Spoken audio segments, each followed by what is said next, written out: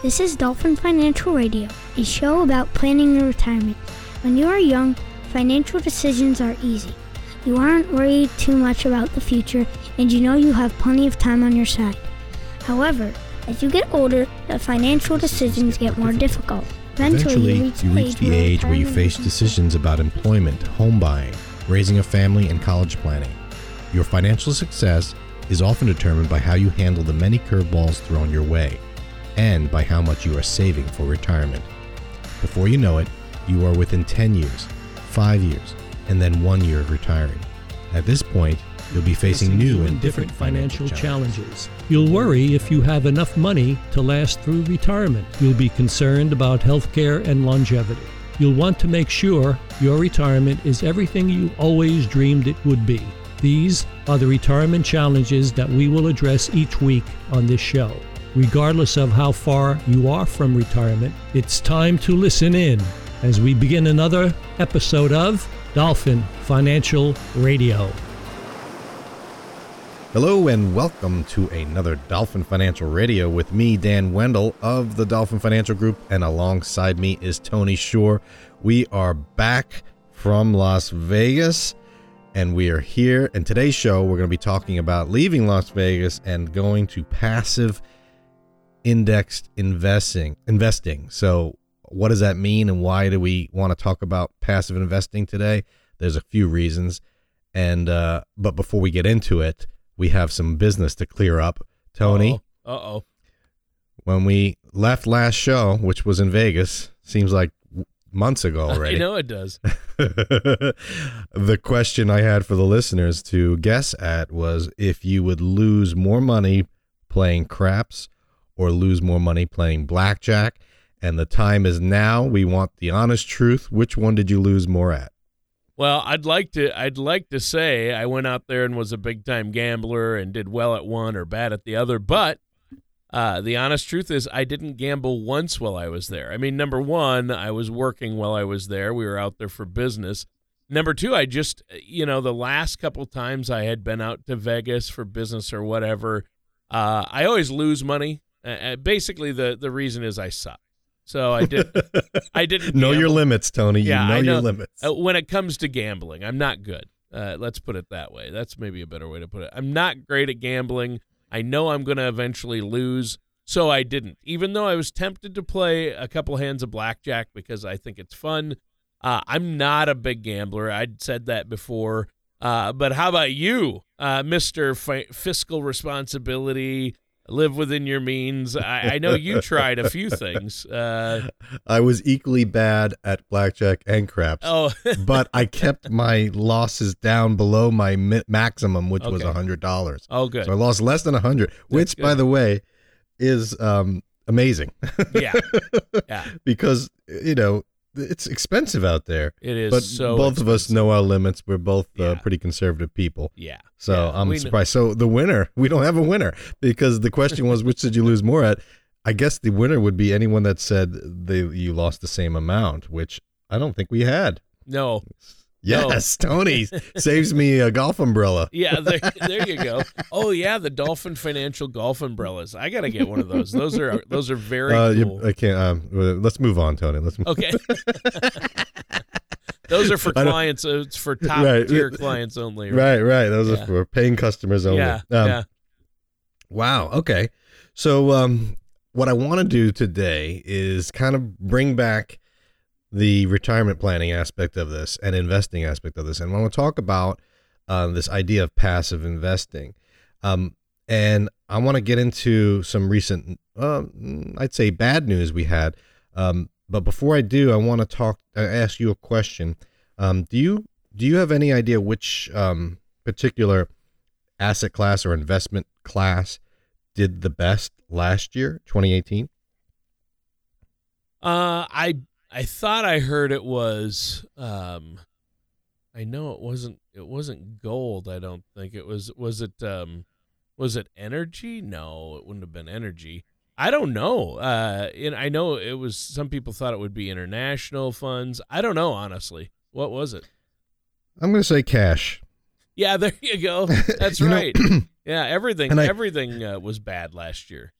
Right, and I mean, it was a choppy year. It started off terribly, started off nice, and then in February, end of January, it tanked, and then again, it kind of trickled back up, and then the markets I'm talking, and then in October it went down, and then December was a really nasty, really nasty one. But what's interesting is that, you know, if you look at, and I use a lot of different charts, if you look at performance charts, and some of these break out the different asset classes or different areas you can invest in. There might be a small cap, a mid cap, large cap. You have international, REITs, cash, bonds, emerging markets, treasuries, commodities. So you can look at these on a chart, and anyone, I mean, it's not going to work on radio or this podcast, but if you want and you come into my office, I have these charts, and they're color-coded boxes, and they basically show which asset did best each year. And if you're looking at it, it looks like a rainbow because they're scattered all over the place. In other words, if you look at the top performer, it's rarely the same thing 2 years in a row. Yep. You know, so 2017 was the year for emerging markets. What do we mean by that? That's the not US, not Europe. It's these smaller countries or ones that are emerging, coming up and about, those, India and stuff like that, Brazil. So these kind of markets were the place to invest. And in 2017, you know, those particular emerging markets did upwards of 37% in 2017.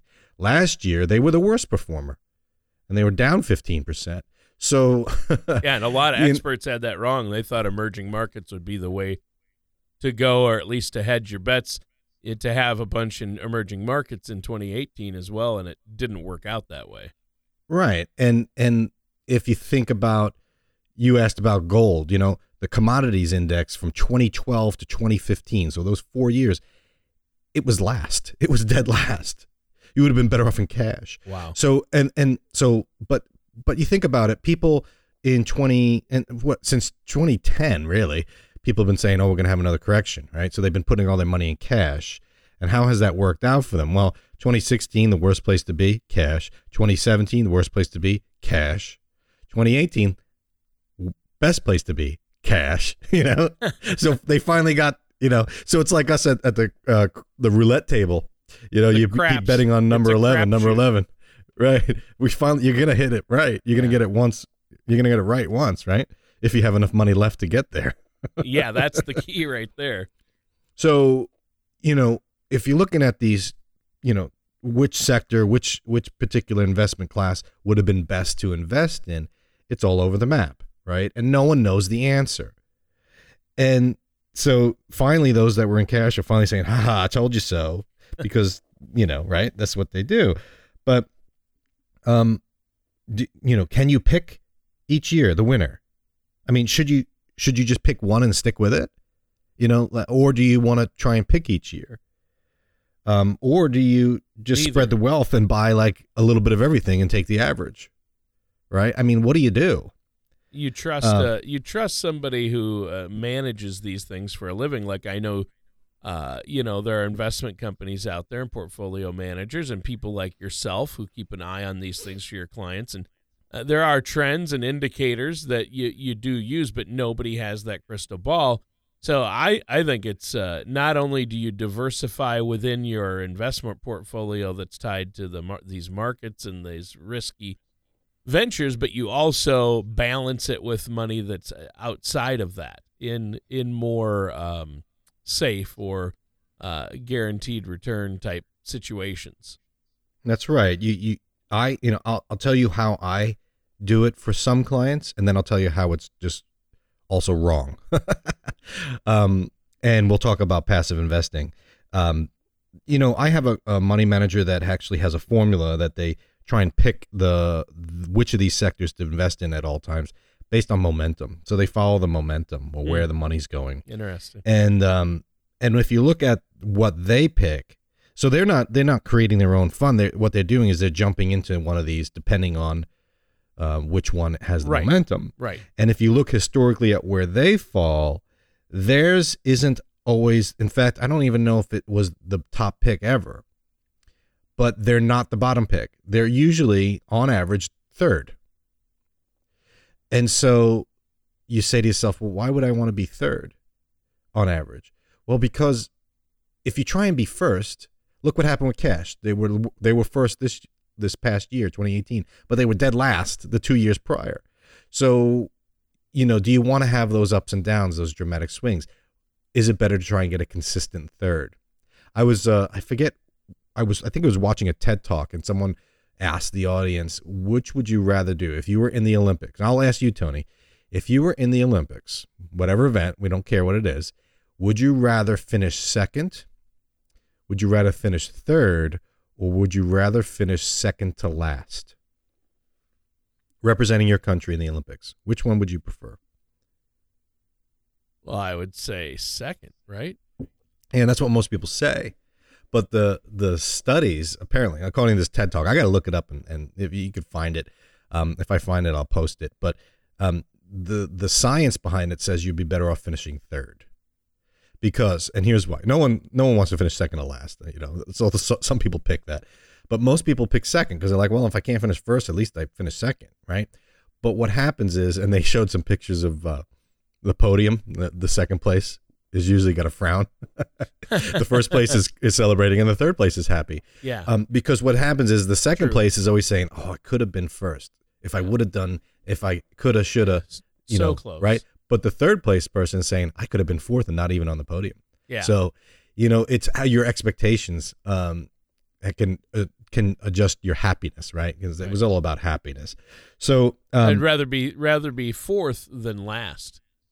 Right. Or third than last, Right. But if you're in second, you're saying, well, what could I have done to be first? Right. Blah, blah, blah. I'm always second fiddle, blah, blah, blah. Makes sense. So when it comes to investing, if you can get a consistent third on this chart of, 12 different sectors to invest in, and you get number 3 each time, you're going to do okay. Right. So I use a money manager for that to help me with certain clients that want that active investment. Right. This is where it works for some. Those that want to be active, those that want to, take some charge of how they're investing and try and do well. Now, enter Jack Bogle. Do you know who he is? The Vanguard guy. The guy. That's right. The main man behind Vanguard, one of the most prestigious and successful investment companies there are, right? That's right. He's known as the father of the index fund. Now, he just died, unfortunately. He had passed away, I think it was the 16th of January, or maybe I can't remember the exact date, but he was 89 years old. And he is known as the father of the index fund and Vanguard in general. He started that.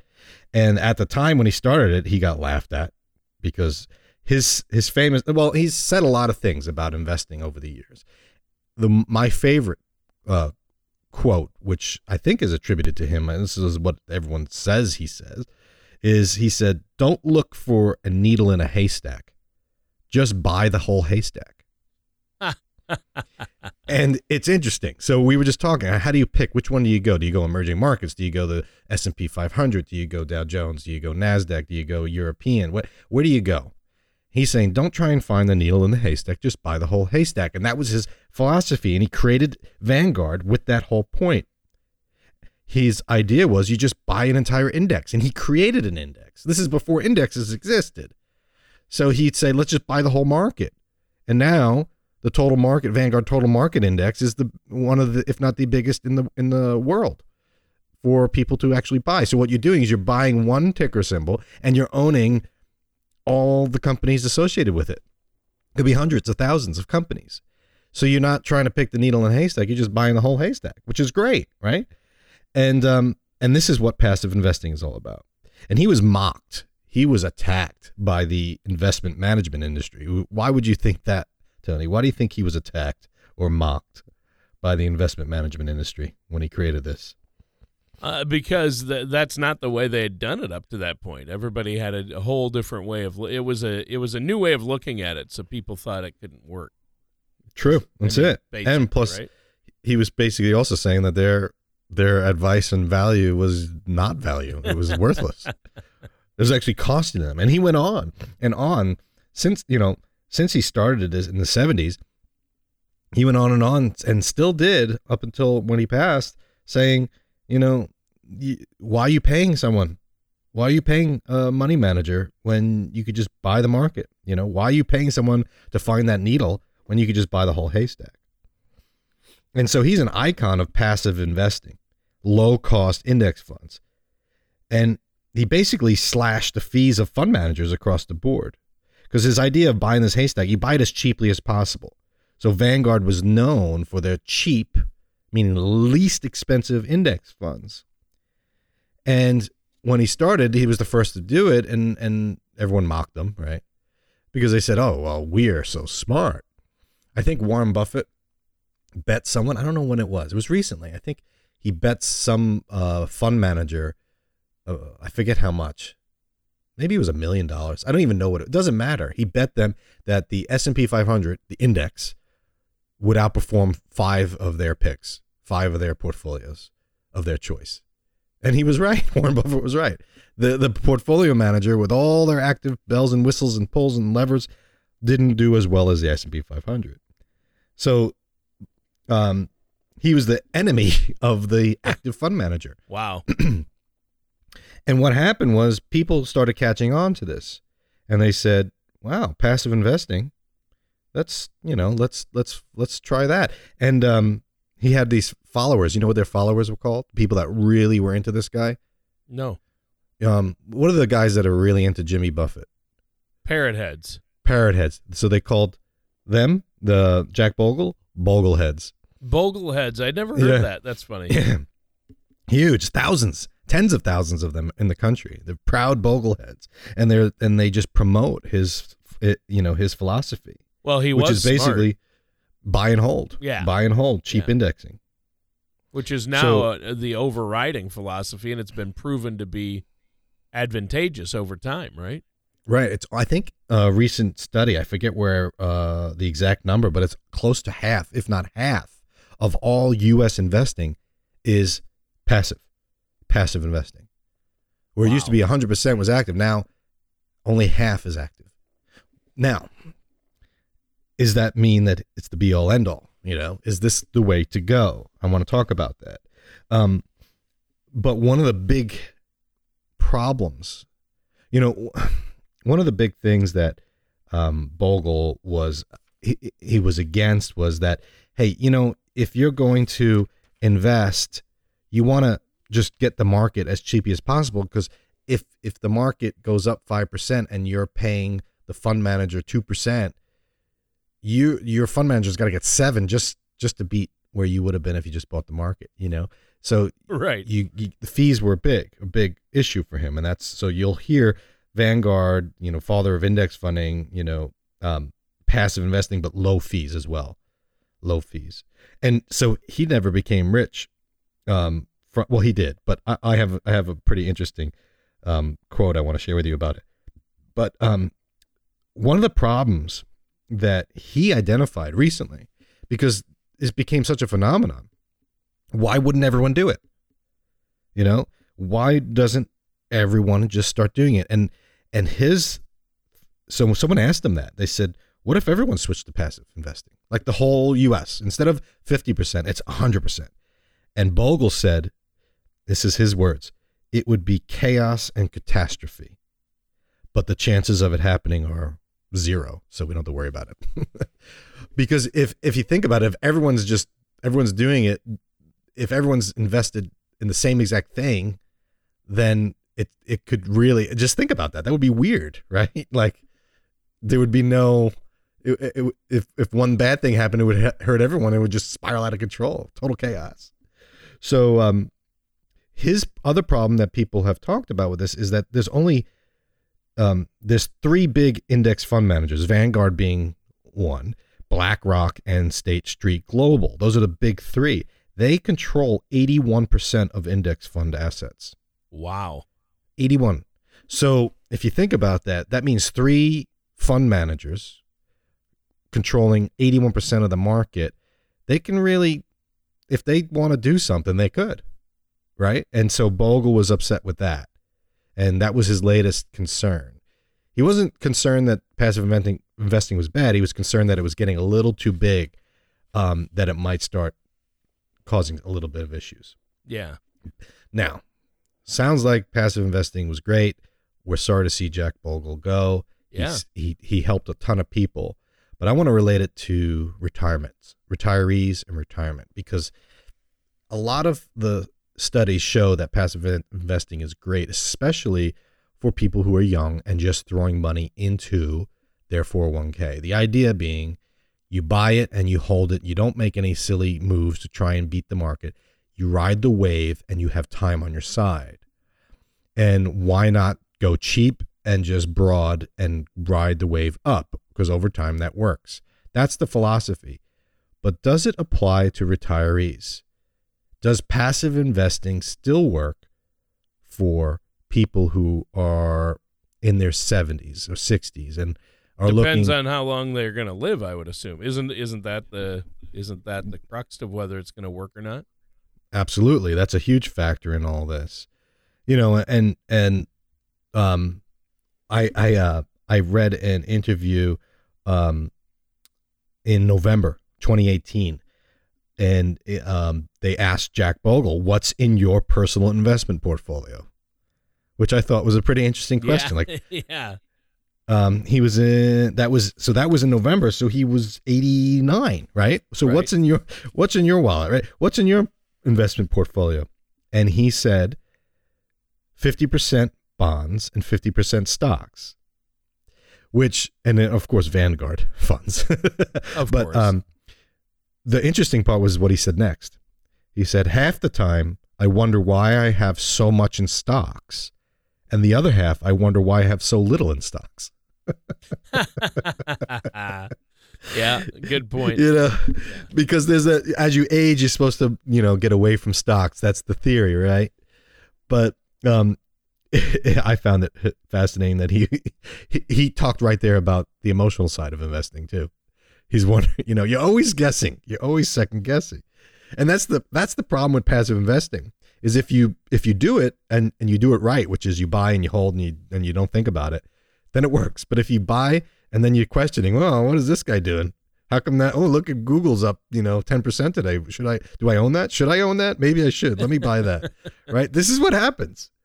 So for the average Joe investor who's young and has time on his side, why not just do the passive investing? And I think that's what you're seeing a lot of the industry moving toward, is particularly with these robo-advisors. Robo-advisors are trying to get there. But let's talk about retirees, because that's where most of my clients are, and that's my specialty. Yep. So retirees face a few issues that the typical 40-year-old doesn't face. And that is they're no longer working, and they need their investment income to no longer just sit and grow and be passive. They need to be actively spending it. They need to take money out. Even if they don't want to, they're going to have to when they hit 70 and a half, because they got to take their required minimum distributions from their IRAs and 401ks. So they can't hold it forever. They need the money to live. And on top of all that, they typically are less tolerant with risk. So they don't want to ride the wave anymore. As we get older, we get a lot more conservative as far as taking risks with our money, right? Can you imagine what you're going to be like in 20 years? Says the guy that didn't bet a dime in Vegas. Yeah. I may be the only person who's ever went to Vegas without gambling. At least the only one I know. Well, I mean, I was only there 2.5 days, and I was working most of the time. So that's a little different than most people going to Vegas. So, are you saying that us doing radio shows work for you? It isn't, but it's work for me. I'm doing all the heavy lifting here. Right. You're just sitting there. Look at that. Is that an umbrella your drink? I'm just nodding along, sipping my umbrella drink. Yeah, oh yeah, oh yeah. No, I it's funny we talk about Vanguard because, as part of my 401k, I have various options, right? Right. And I noticed the ones that do well, there's TD Ameritrade, there's the G50, and then there's Vanguard funds. And it seems like I always lean toward the Vanguard because they're the ones that are most consistent. Right. So that's the thing. And a lot of people look at their 401k statements and they come to me and say, hey, what should I do? Right. And they're not retired. They're not close to retirement, Right. but I still help people. I'm not going to, I'm a retiree focused. Don't talk to me. I'll still talk to them, but you're right. They look at it and they say, well, which ones performed the best last year? And they look at their statement and say, oh, look at this one. Last year, this one did 13%, whereas the one I'm in only did 6%. I'm going to go to the 13%. And then they chase it, right? No, you can't do that. So passive investing is more about just picking one and going with it. Right. But you got to know which one to pick. So you're looking at it and you got to look at the fees. And typically the Vanguard ones have low fees. This is a good time for me to talk about what the quote that I like. I'm going to try and bring it up on my computer here to see if I can get it. Because I do want to talk about how it relates to retirees, but the fees are low in these Vanguard funds, which was his big thing. And so on an interview, that same interview in November, they asked him, this is from Think Advisor. That's where I got this interview from. Any regrets? So they asked Jack Bogle, do you have any regrets? This was just a few months ago. He said, no regrets. I'm not a trillionaire like Abby Johnson, who is the Fidelity chairwoman, who is supposed to be worth $15.4 billion. Wow. He said, I wouldn't even know what to do with a number like that. We have a nice small house. We have shelter when it rains, snows, or is windy. The kids and grandkids are well. I have the Armstrong Foundation, which has now reached a decent size, and I feel like it could do some good for others. One of the things about Jack Bogle, which I admire, is that he had every opportunity to become a multi-billionaire, and he didn't do it. His philosophy was, hey, you don't have to pay these huge fees on the mutual funds to get the performance. Just buy the haystack. And I'm going to help you buy the haystack for as cheap as possible. And that's what he was known for.